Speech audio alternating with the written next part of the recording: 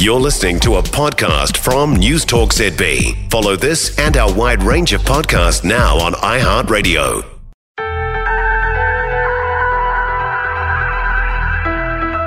Hello, my beautiful beanies, and welcome to the Bean for Wednesday. First with yesterday's news, I am Glenn ZB. We're looking back at Tuesday. We say goodbye to Stuart Nash. He's gone. Never been so gone. Chris Hipkins doesn't know what a woman is, but probably nobody else does either. Marcus on Fijo's, and then aliens are mutilating cows in Australia. Wouldn't you just know it? But before any of that, come on, how can you not listen to this podcast today? We're going to start by talking about something boring, though, insurance. Right, it's boring right up until the point where you really need it. In a really tight period. How do you, as assessors, prioritise what gets done and when? And who gets a payout and who does not? According to the Financial Services Council, the number of people taking out insurance, life income protection and health insurance is on the up. And given how strained so many people's finances are, that's interesting that insurance is on the up. Maybe it's because people realise they can no longer take anything for granted. Life has thrown us all such curveballs recently that you think you're in charge of your life. You think you have got everything sorted and all your ducks in a row, but along comes something extraordinary and life as you know it is not the same as it is for Tracy. You might look at the hospital waiting lists and think, I've always thought, we've got a health system and if anything goes wrong, well, we'll just make use of that health system. Well, have you looked at the hospital waiting list and thought, bloody hell, we'll just have to bite the bullet and get health insurance policies for the family just to make sure? I have somebody close to me whose car got smashed into. She was just parked.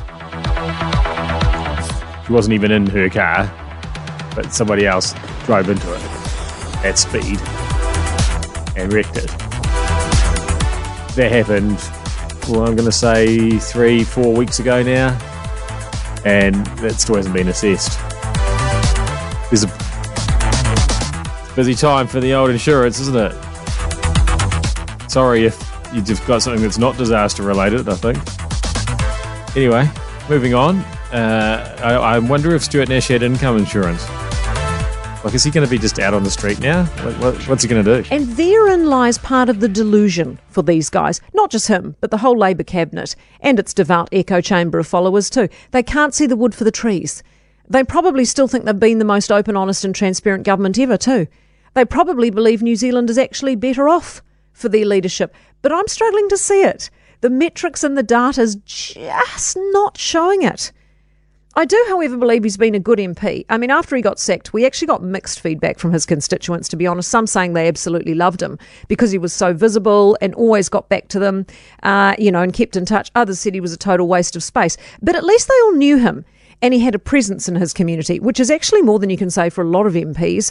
So good on him for reading the room and going eventually. I mean, we have to wait till October. But he says it's also time to address the balance with family and friends. And I get that. When you've got a job that takes it out of you, those relationships do suffer. So I wish him well with his renewed connections with loved ones. I wish him well in the corporate world or wherever he ends up. I also wish that the Labour ministers left actually do a slightly better job of, walking the walk on all that big talk. Just trying to think. I reckon he'd be best qualified to be a personal trainer, a gym instructor. He's quite aggro and obviously loves the gym. Maybe airport security. Stop being so facetious. Oh no, actually, that's the point of you being here, isn't it? All right, okay. Now, Chris Hipkins yesterday was asked what he thought a woman was. I mean, nobody knows. I certainly don't. But this is fraught stuff, because Chris Hipkins might be legally right, but a lot of people will disagree with him on this, I would say, and they will agree instead with the Oxford Dictionary, which says a woman is an adult female human being. It is so fraught, this subject globally, that the Cambridge Dictionary has actually updated its definition of what a woman is to also include trans women, an adult who lives and identifies as female, though they may have been said to have a different sex at birth. Now, there is a very good chance that this culture war stuff comes at us for the next wee while all the way through to the election, because there are people who benefit from whipping it up. There are politicians in Parliament right now, particularly the Green Party and the Māori Party, who will benefit from whipping up stuff to do with gender, trans, race, whatever. And there are journalists, like in this case, who benefit from asking these questions and getting attention from it. If this culture war stuff does carry on through to the election, then this is going to get very tricky for politicians like Chris Hipkins and Chris Luxon, who are both chasing the centre vote and want to appeal to the vast majority of people, but also don't want to upset very loud minorities. Now, if I was either of those guys right now, I'd be bracing myself for more of this stuff, for these culture war questions to continue. So I'd be going away and I would be working out what my answer is to all of the possible awkward questions, because one viral video retweeted by Piers Morgan is probably enough. Yeah, I'm a bit nervous about our policy statements, political policy statements being driven by what Piers Morgan thinks that they should be.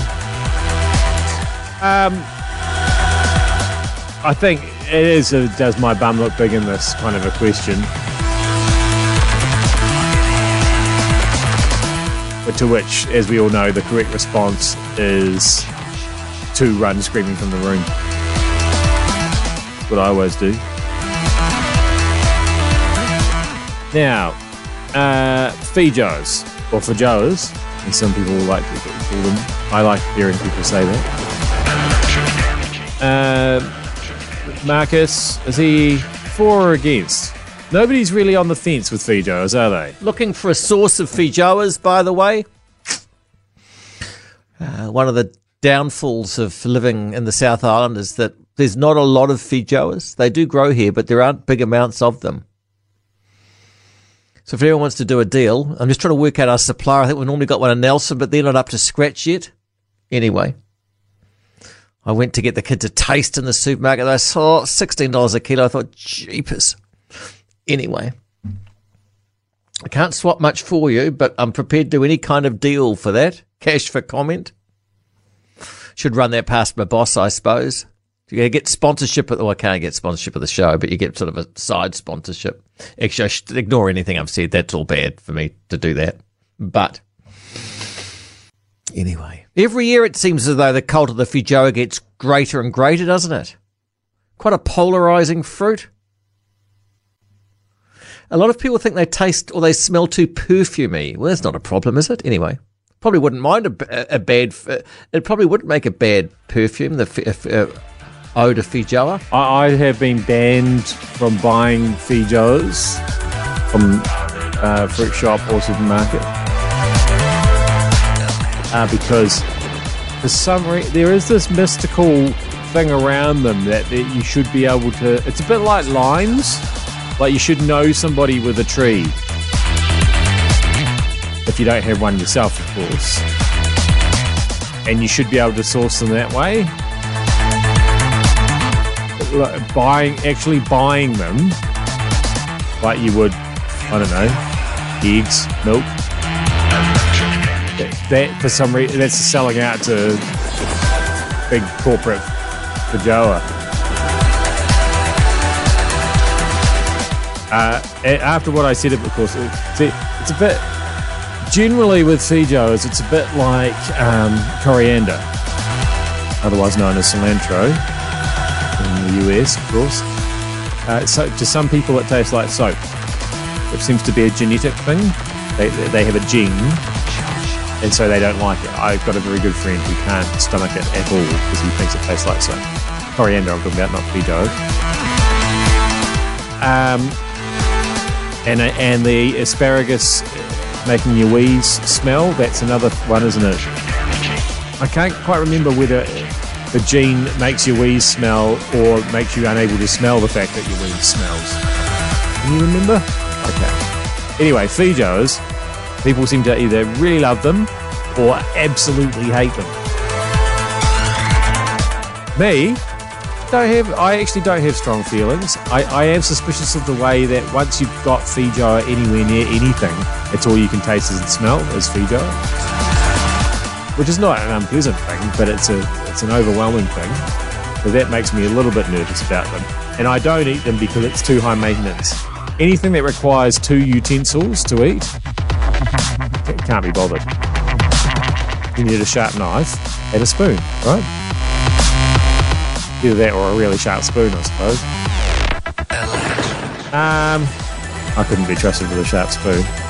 Goodness me, this was a lot of Feijoa talk. I hope we've left enough time to find out about the aliens mutilating cows in Australia. I'll start by saying my first encounter was about 6 years old.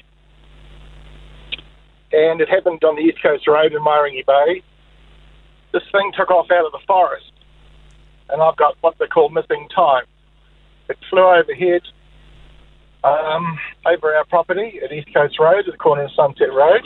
That's another story. But look, at the time, I'll say this. My dad flew in the Second World War, many different planes with Americans, British, whatever. He encountered them while flying. So him and his mate, at the end of the war, they started an organisation called MUFON in the 50s, which still exists to this day. It's in America. You can look it up on the net.